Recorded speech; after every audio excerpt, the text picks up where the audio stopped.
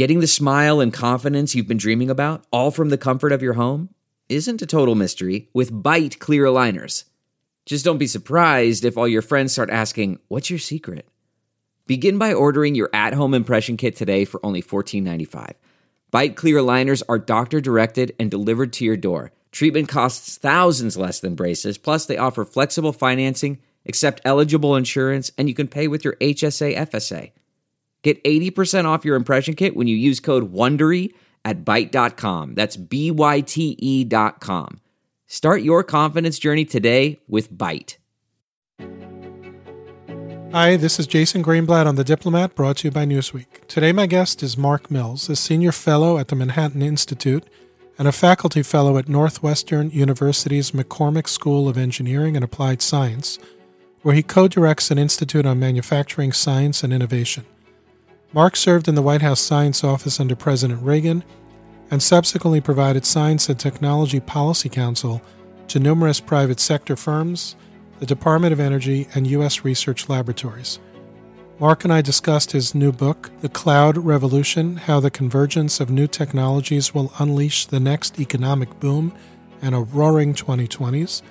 We discussed climate change, renewable energy, the future of work, and much more. I hope you find it interesting.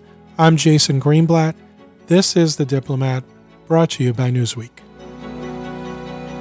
Really pleased to be joined by Mark Mills today. And Mark, I'd like to start our conversation with your latest book that just came out in early November. The book is titled The Cloud Revolution: How the Convergence of New Technologies Will Unleash the Next Economic Boom and a Roaring 2020's, which to me sounds fantastic.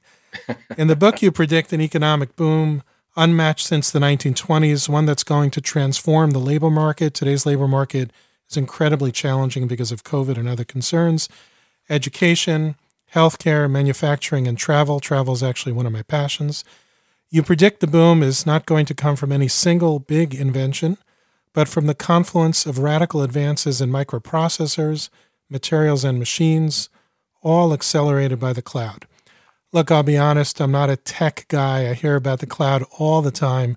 Why don't we start with you explaining to my listeners what this ambiguous cloud is all about?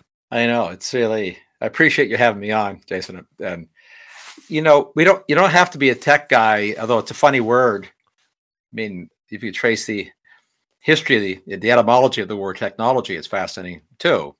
It's a very modern word, frankly. We've always had machines and invented stuff, and we've now got new words that people have got comfortable with. I mean, if I said internet in 1990, people would look sort of doe-eyed and blank. Not stupid people, just like, what are you talking about?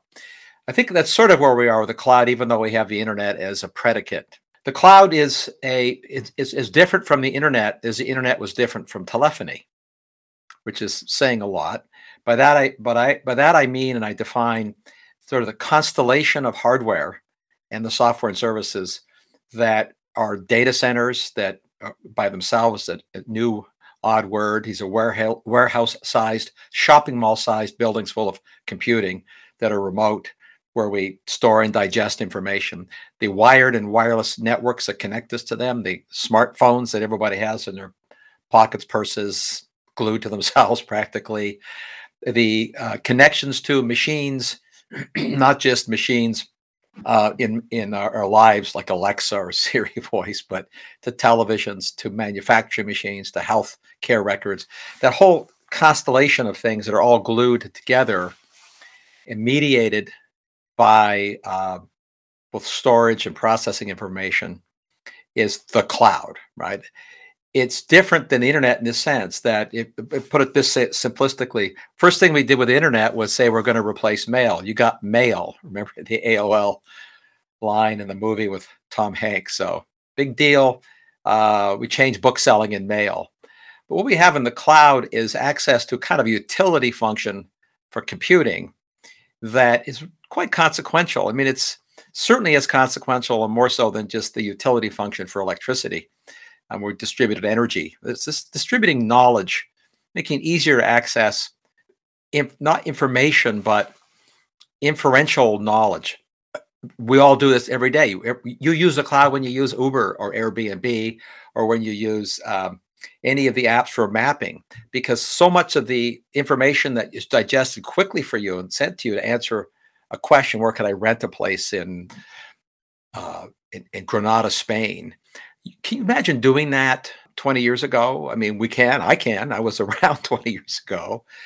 You're doing much more than a communications function. You're disintermediating all kinds of related issues about geography and price and time, seller and buyer, and you make it sort of seamless and easy. So that's what we are doing every day with the cloud, but we've done it first on things that are easy. That is, engineers brought information amplification to information-centric tasks first, like news and entertainment, planning, travel, finance. That's much easier. That's about 20% of our economy. Bringing that kind of reduced friction to everything else, which is the 80% of our economy, food services, supply chains, how we live and move, much more difficult. It's just technically more difficult. We now know how to do those things, not because we just invented them yesterday. So the core thesis of my book is things that make a difference to our next decade, or things that were invented a decade or two ago and are just now being made commercially viable. Commercial viability has much bundled into it: price, convenience, and safety. All those things matter, especially in the world of atoms instead of bits. You don't want your car driving you off a cliff, simplistically speaking. Self-driving cars, obviously, they were overhyped early on. They're still overhyped. They're coming. They're much harder.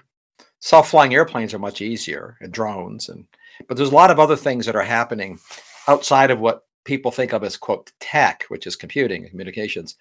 We have a materials revolution that's literally unprecedented in every possible sense of scale and quality since the dawn of chemistry 150 years ago. And we have machines that can manufacture and do things, the machines revolution, that are certainly more fantastical than what Karl Marx worried about when he wrote about the dystopian features of the industrialization of the manufacturing of products. I get one example. I mean, 3D printing was overhyped when it came out, invented 3 decades ago. Well, cars didn't become useful till 3 decades after they were invented. Cars became useful in the 1920s. Price and convenience, but they've been around for 30 years plus. People had cars. Not many people had cars. We went from a tiny percentage of homes having cars in 1920 to a third of homes by the end of the 20s. And then, of course, next decade, 60% of homes. And from there, where we are today. The 3D printers can essentially mimic how nature grows parts. That's what a printer does in effect. That's really consequential. You can't machine parts the same way you grow parts. So it's not just that we'll have sort of mass customization. It's not going to be like Star Trek. That's, people always get over their skis, goofy examples. It's not Star Trek, but it is consequential to be able to grow parts. In fact, it's consequential enough that it's not science fiction to point out that there are plenty of engineers and researchers, including Dean Kamen of Segway fame, are building printers that can print organs, human organs. Now, by print, you don't do de novo from dirt, right? But you're printing scaffolds that allow one to grow replacement organs for people who've been injured or have illness. Boy, this is not theoretical anymore. This is things that are on track. It's maybe at about the stage that organ transplants that we do now to harvest organs were in the early days, but it'll come a little faster because it's going to be accelerated by, I'll say it again, the cloud's power of information amplification. So it's a long answer. I'm sorry, but just you could think it's, I took on a very big sphere of technology and tried to explain in my book why this is consequential from a sort of a foundational historic perspective, and then look at what it means for healthcare, for our jobs, automation creating jobs instead of destroying them, what it means for entertainment, education, and travel. Entertainment is a beautiful thing. We sort of denigrate in the COVID times essential versus non-essential jobs. What a grotesque construct. First, morally, all jobs are essential. Secondly, in a civilization that does more than survive, the jobs that are essential to makes life interesting are things that make us happier, healthier, live things more conveniently. These are essential jobs too. Those all become much easier and more interesting in what I would call a cloud-mediated future. And is that essentially the thesis of the Roaring 2020s? So although some people did enormously well during COVID, but there are so many people who are harmed, economic devastation around the world, people are pessimistic. What's your message to those who are worried about the world, but with the cloud, what do you think they could see moving forward? Yeah, COVID was certainly understates that it was a horrific episode in our modern civilization. I think most people, setting aside, and it's not a lot to set aside, it's a serious disease, and it was obviously an epidemic. It's not like that's not true. But the manner in which governments around the world chose to deal with it will, I think, go down in its history as one of the most feckless reactions to how to deal with an epidemic, especially given the other tools we have. We have government malfeasance, and I don't mean criminality. I just mean intellectual malfeasance will be already being seen, I think, is epic. Depressed a lot of people, damaged a lot of businesses. But the flip side to this, and I don't want to go down the COVID rabbit hole, so to speak, but the flip side is it's kind of the great acceleration. Many things that were already underway got accelerated. Many good things. One of them, I think, is going to be not that everybody's going to work remotely. That's not going to be the case. More people will work remotely going forward than in the past. There'll be more hybrid workspaces for many kinds of jobs. But most kinds of jobs can't be done remotely. Most people have to show up. And there are many good reasons to show up at work, even for kind of the work that you can do often at home, but not all the time. Because human beings are what they are. We know clinically, we know a lot of research that shows that innovation and creativity, cooperation are amplified by co-location of human beings, which just works better when we're together. Doesn't mean always that way, but it's definitely a lot of data that shows that the case. Anybody that's managed enterprises knows this. We all know this intuitively. What's better about the future? I'll give a simplistic example. What we accelerated was the transition towards different kinds of work. So we have a lot of news about the supply chain challenges because of the shortage, in large measure, of skilled labor. There's been an aging out of the so-called silver tsunami of the workforce that have chosen to do a lot of the jobs that are in the skilled trades. Those jobs haven't been eliminated by robots. We've built a culture where a lot of young people, young men and women, don't go to those jobs. They're class A, I guess. Well, I think we've had a great acceleration on the importance of those jobs. Their salaries are already being elevated. We can elevate those salaries because the one thing that productivity does, what automation does, is it makes the product cheaper with lower inputs. Lower inputs means I can pay the person more. If I can pay the person more, I can attract them to those trades, if you like, those jobs. And importantly, the kinds of things that we have with technology now that automate so-called VR and AR, virtual reality and augmented reality, mostly focused on games and gaming today, are profoundly important for accelerating skilled trades training. So if you think of the cloud as taking some jobs away because the efficiencies the cloud offers disintermediate certain jobs, it also makes it easier to find another job. We already know this because you can, just like Airbnb, get counterparties to know each other more easily. You can do interviews initially more easily, but it also makes training people, upskilling them, easier. The example I use in my book, which I think is the one that's the least appreciated, is in the physical training of skills. A century ago, a guy named Link invented the flight simulator to train pilots how to fly, because what they learned early in aviation is that the death rate of pilots learning to fly was really high.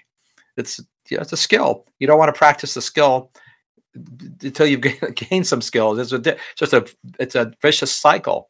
You have to fly to learn how to fly. The simulator profoundly reduced the death and accident rates for pilots learning to fly. It's standard operating procedure. Simulators for lots of skills are now possible because of virtual and augmented reality and the kinds of tools that exist.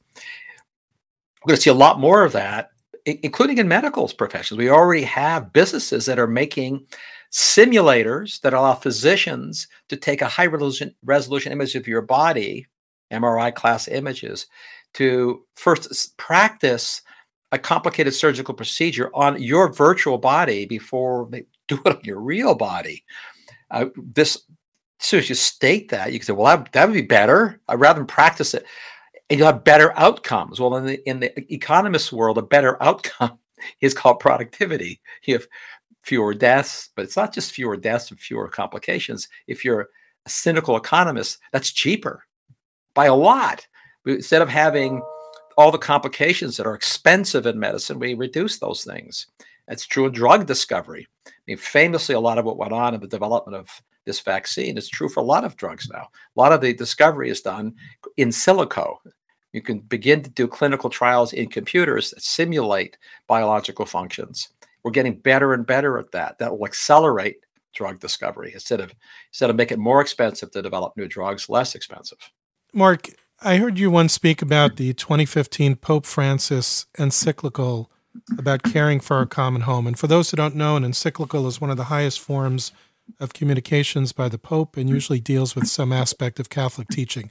I admit I didn't know what an encyclical was. I looked it up after I read about your comments. Yeah. And in this encyclical, the Pope critiqued environmental degradation and global warming and called for the abandonment of fossil fuels. Now let's fast forward to 2021, to the UN Climate Change Conference that just took place in Glasgow, Scotland. The Glasgow Climate Pact is the first time the outcome of an international climate summit explicitly mentions fossil fuels. There was a great deal of controversy over the phrasing of fossil fuels and the phasing out of coal and fossil fuel subsidies, and they actually didn't get there. Where do you think the summit came out on fossil fuels, and do you think we're going to need to continue to rely on fossil fuels despite the rise in renewable energy? This is an interesting question, which I talk about in my book some, and I wrote about in other previous writings in a book. But so permit me sort of context before I give my answer. Well, I'll give my answer in advance. We're going to be using hydrocarbons, which are called fossil fuels, oil, gas, and coal, for a very long time, a really long time. Not set aside whether we should or shouldn't. We're going to. I'll explain in a minute why. It doesn't matter what the Glasgow summit said or did. The data don't show that, and the physics don't show that there's going to be a, quote, transition away from oil, coal, and gas. It's just whether people like that or not, that's just the facts. But let me back up. It's just two macro observations because I've studied and written about and talked about energy for decades. It's a fascinating field, because energy is the glue of the universe and life. We throw the words around energy pretty lightly. It's pretty deep physics. It's actually pretty deep philosophy and theology. Energy is a weird thing. We use the same unit to measure energy. It's exactly the same unit if the energy is in the form of fire burning with wood, and if the energy is a laser that's doing surgery. Use the exact same unit. Or if the energy is carrying photons in a fiber optic cable to communicate to the cloud. Same unit. This would be like treating a pound of dirt, a pound of gold, and a pound of wheat is the same thing, all measured with pounds. How do you measure the difference among those things? Well, actually, in physics, it's called entropy. It's the removal of disorder, which is kind of a philosophical and theological thing. It's the adding of knowledge. It's adding of beauty. It's the removal of chaos and disorder. That always costs energy, by the way, in the universe we live in. So that philosophical point is important because the way you get less disorder, less environmental damage, is disordered by definition. But the destructive things are disordered things. Things that are beautiful, things that are safe, are highly ordered and highly controlled. Very difficult to do. Nature fights back on that. Nature wants to be disordered. Don't know why, except when it comes to life. Life wants to be ordered. Isn't that weird? So thinking is the most ordered thing, even if we don't think it is, in the universe. So two things about energy when it comes to what we do in society. First, we have to it's worth acknowledging, and it's important to know that the reason that we can insulate ourselves from the predations of nature, what the climate and nature does to us, the pathogens and natural disasters, temperatures, is because of technology. Full stop. That's the reason. It's always about technology. Technology creates wealth. Wealth creates your ability to buy more technologies, more and distribute and use them for more people. It's a virtuous circle. It's all environmental protections come from wealth. Technology comes from wealth. Yes, we have to organize ourselves intelligently about using technologies, but fundamentally, it is entirely the case that wealthy societies have the luxury of protecting themselves from predations of nature, even if we cause those predatory attacks ourselves. That's wealthy. Well, it takes wealth. Wealth comes from productivity. So the first order thing that governments need to be focused on is to get more protections from nature, including natural diseases, if you like, is more wealth for more people. This is what my book is essentially about. So I think that gets lost in the prescriptive desire to fix a specific problem with governments, which don't have scalpels as tools. Governments at best have, sledgehammers as tools. It's very difficult to do surgery with a sledgehammer. Governments tend to want to try to do that. So the second point I would make, though, then, when it comes to energizing our society, is that we're stuck with the physics of the universe we live in. We can't change some things. We can have ideas, but we can't change the fact of the existence of atoms and materials. The periodic table are the 90 plus elements that exist in the universe. I say 90 plus, obviously. Any physicist or chemist listening know that the number of elements is much larger than the 92 you were taught in school. We got odd, super heavy elements. Basically, there's a limited set of atoms we can use. We have to use energy to convert the atoms into other forms that are useful. That's locked into the physics. You can't change that. The reason I say that is that the sunlight and wind, which everybody thinks can replace everything, can't. Why can't they? Because they're very diffuse energy sources. And they take lots of materials to make the machines. It takes 1,000% more physical materials to produce a unit of useful energy using wind and solar than using a combustion turbines or oil and gas. 1,000% more physical materials locked into the physics of the universe we live in. Could I make it a little better than 1,000%? Sure, but you can't make it the same because the sun and wind are inherently diffuse. If you build machines all wear out. It's in the universe we live in, which means there's no such thing as renewable energy. It's a misnomer. The machines what matters are the machines. The machines wear out. You have to be replacing them. So whether the machine is capturing heat from combustion or heat from the sun, it's still a machine that wears out. That's just that. So where does it take us on these summits? Well, we know that we've spent $1 trillion+ in the last decade since the Paris Accord in subsidies and direct spending to get non-hydrocarbon energy sources to expand, mainly wind and solar, some ethanol. And the world today gets about 3% of its energy from wind and solar, and about 80%, 81% from hydrocarbons. The rest is wood. We get more energy from wood still globally than we do from solar energy, solar electricity. It's very difficult to change systems of the scale the world is. So even if you could get a lot more, and we will, we triple, quadruple wind and solar's contribution, which we will. We'll still be needing to depend on oil and gas and coal for more than the other half. That's just decades. These are very, very long cycles, and they're not transitions or additive throughout all of human history. When we find new ways to make energy, it adds to the old ways. Doesn't mean that they dominate. In fact, we have fast growing use of wind and solar because they've gotten better. But they aren't replacing the net requirements for society. They may replace in specific markets, specific times, but overall for humanity. So when the Pope's encyclical came out, I read a lot of, not all of them. I read a lot of encyclicals just because they're interesting. The Pope has a lot of standing globally when popes speak. And, what bothered me was sort of the disconnect, not because there was very much a focus on humanity and the husbanding, to use that old phrase, which probably is canceled these days, but cherishing and taking care of the planet environment, the resources we have. Obviously, it's important. It's our home, so to speak. But we do this with tools. We do this because we do this knowing nothing is perfect. We have to do these things in the mind that there's billions of people who are far poorer than us. We live in the West where there's 800 cars per 1,000 people. In most of the world where there's billions of people, there are 800 people per car. These people want to have a car. Are they going to use battery-powered cars? A lot will. But battery-powered cars aren't going to replace internal combustion engines anytime soon for very simple reasons of physics, but even just inertia. Even if there's hundreds of millions of electric cars in the future. Right today, there's 10 million. So in the next decade, we get to the forecast that the optimists are putting out of several 100 million electric cars. That won't replace more than 6% of the world's oil use.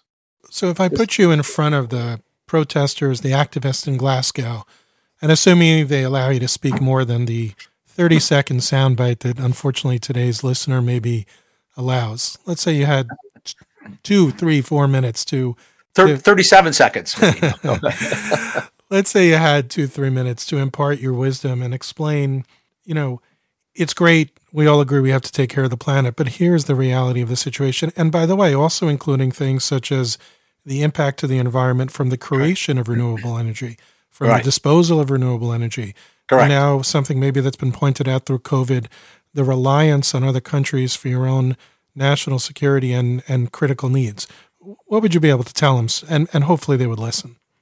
Well, a lot of people aren't listening to a lot of but that's not new. I think the first thing is to recognize the physical requirements, and a lot of environmental organizations are quietly doing this. That the physical requirements for the materials, copper, nickel, rare earths, manganese, zinc, the physical requirements for those materials to meet these so-called energy transition goals will create the largest increase in world mining in all of history. All kinds of environmental, economic, and geopolitical consequences. It'll reshape the geopolitical dependencies in ways that are unprecedented. The 3 biggest suppliers of oil and gas to the world collectively have 40% market share. The 3 biggest suppliers of energy minerals to the world collectively have 60% market share, and the biggest one is China. Changes the game. China is dependent on imports for oil and gas. We're dependent on imports for minerals. In fact, 100% of the minerals, 17 minerals that we need are imported, and another 24, we import more than half. Building electric cars here, but mining the minerals that are needed to make them overseas, which is what's going on today, is equivalent to building gasoline-powered cars here and importing 100% of the gasoline, which is the path we're on.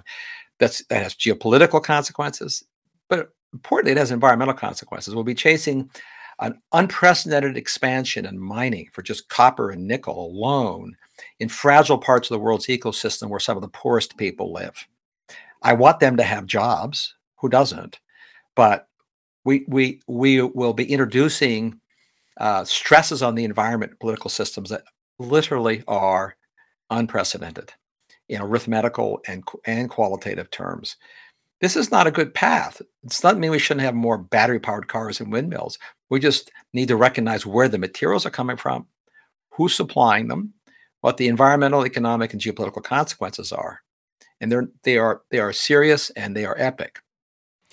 Do you think these activists don't understand it, glossed over it, were trying to hide it, don't have a clue about it, or what do you think's going on? I mean, I think they mean well, and the cause is good, but it sounds like what you're saying is it's also unrealistic. Well, the questions that are what I would call psychological versus physics are more difficult to answer. So we have opinions about the psychology of this, obviously, and the politics of it. The physics is where I always start, the physical materials. First, people don't know. So there's a good deal of ignorance in the classic, not insulting sense of the word. They just don't know. Most people I've talked to, the avatar for the environmental future is a Tesla electric car, obviously, right? Because that's our most personal experience with seeing energy used, because we buy gasoline, we put it in the car. We know what it costs, we know how it gets consumed, and we know it's just really visceral. And it's a big source of energy use globally too, obviously. So it's not invisible the way the cloud's invisible. The energy we're using now, you and I and everybody listening, is pretty significant. The global cloud, by the way, for an energy calibration, uses more energy than global aviation. Or put in electricity terms, the global cloud in all of its forms uses twice as much electricity as the country of Japan. You just don't notice, but when you refuel a car, you notice this. So most people don't know that the battery in an electric car weighs 1,000 pounds. But once you say it, you think about, okay, it makes sense, I guess, right? But to produce that battery, I have to mine and move and process for the one battery about 500,000 pounds of material somewhere on Earth. It's a lot of material. I don't have to come close to it's a tenth that amount of material over the life of a vehicle in the form of oil to operate that vehicle. So it's a lot of material. They don't know that. They just don't know. And they don't know where it comes from. And then when they're told where it comes from, they're not so sure that we just can't make it better, easier. And mining is difficult business. And the mines are in Congo. They're in Brazil. They're in Bolivia. They're in the Arctic of Siberia, where big Russian nickel mines are. So they don't know these things. Then when they're told these things, this has been my experience, they sort of have a magical thinking way of this. That, well, look how fast the smartphone got better, right? The computing tech, that psychology has been layered onto energy tech, called that for a deliberate reason, to imbue the sense of velocity of change like computing. But they are very different magisteria. The computers got better fast because of the physics of information, which is nothing like the physics of moving things and fueling things and eating. It would be the equivalent of well, I'll give an example. It would be in the battery sense. If batteries got better at the same rate that computers got better, in another 10 or 20 years, you could have a battery the size of a paperback book that would fly an A380 around the world nonstop. As it stands today, if you wanted to replace the fuel in an A380 with batteries, Tesla class batteries, which are the best batteries in the world, by the way, the great batteries, you'd need a quantity of batteries equal to roughly the weight of 4 A380s. So we can make batteries twice as good. Well, sure. I need 2 A380s worth of batteries to fly an A380. It's not going to happen, right? I make them twice as good again, which is not possible, by the way, in the physics of batteries. So they don't know these things because they've not asked. They're just buying a narrative. I agree with you. It's a well-meaning narrative in the sense that it's good to have faith with technology. You just know what technology can do. Maybe another analogy would be technology can make drones fly, right? Drones are pretty cool. They can't make people fly. You can fly once, the proverbial, you jump off a cliff, you get to fly exactly once. Gravity wins. If I want to re-engineer your body to make it so you could personally fly without mechanical assistance, you would be a bird, not a person, because you can't make a person fly. So it's these category errors are rampant in the energy and technology space, where people are believing things that are not possible or not true, but they are believing that we can do pretty impressive, magical things with the technology. One of them is creating more wealth, which is, I think, kind of magical. And they're also reasonably wanting to do more to protect ourselves from nature's predations and to have less harm in the environment. Perfectly reasonable. But that, again, I'll restate, that comes from having broad wealth. And making energy cost more is wealth destroying. So if it were cheaper to use a new form of energy, new forms of energy that are cheaper get adopted very rapidly. New forms of energy that are expensive don't get adopted rapidly. They get subsidized, which is wealth destroying, which is anti-humanist. And that's sort of what I object to in the path that we're on, because it's not a good path. It's wealth destroying. And it actually doesn't improve the environment. It's environmentally destructive, given what we can build. No one's proposing to build machines that don't exist today. They're proposing to build more of what already exists. What already exists won't work to do what people are aspiring to have happen. In 2018, you wrote a book, Work in the Age of Robots. You tackle the question of whether robots will replace humans and artificial intelligence. Does that mean that people will be out of work? What would your advice be to a college student today, or even a high school student thinking about their future, or their parents who are helping to guide them? What should they be thinking about in terms of careers based on not only your 2018 book, but what's transpired since? It's an interesting question, and the answer I give is maybe unsatisfactory because rather than picking a discipline, imagine it's 1960 and giving advice, right? It's just to pick a long enough time frame, or even 1972, 73, giving advice on what to do for a career based on the technologies and industries that were extant at that time. So the answer I often give is it's important to develop the ability to think critically and have an education that's substantive if you want to go to college, university. I don't think university is for everybody, frankly. A good education is, but that's a different thing. So my advice from an education perspective is if one has technical aptitude, like you like biology or chemistry or computer science, great, right? Majority of people don't have the interest or necessarily the aptitude. We're all differently skilled, just the way we got made, or have different appetites. So if you're not in that area, what do you do? Well, you develop a critical thinking capacity to learn how to do the kinds of work that will exist in the future. By that I mean, go back to 1960. If you map out the kinds of jobs that existed in 1960, the kinds of jobs, to give a trivial and obvious example, teller and typist. 60% of the jobs that existed as a kind of job don't exist today. They just don't exist as jobs. But if technology destroyed work, then you'd have 60% unemployment, right? We don't. We have the inverse. We have underemployment. We have more jobs than there are people available to take them because the kinds of jobs change. And that would suggest that one has to be relatively flexible and the ability to adapt into what kinds of jobs will exist. But very simplistically, I think we'll have far more work in entertainment and travel. And that sounds sort of like I'm being, pessimistic about potential work and salaries. No, I think they'll be paid a lot more. It'll be a lot more interesting work. And why will we have more of that? Because wealthy societies always do more travel and entertaining because they can afford it. And as wealth rises and the complexity of the things that are involved in entertainment broadly go up, you pay people more to provide those kinds of services. And I don't mean, the specific, working at a hotel desk per se, although that's fine too, but just a whole broad penumbra of things that are involved in what we broadly call entertainment, because we've become wealthier and there'll be a lot more work there, and that'll be great. We already see this in entertainment with the number of jobs available. We'll call it for streaming long form stories on streaming platforms is off the charts high for creative talent, for writers, for distribution, for the marketing, all those things. What a wonderful thing. That's totally cloud enabled, obviously, right? And it's going to become even more interesting as we move into virtual and artificial reality and artificial intelligence tools.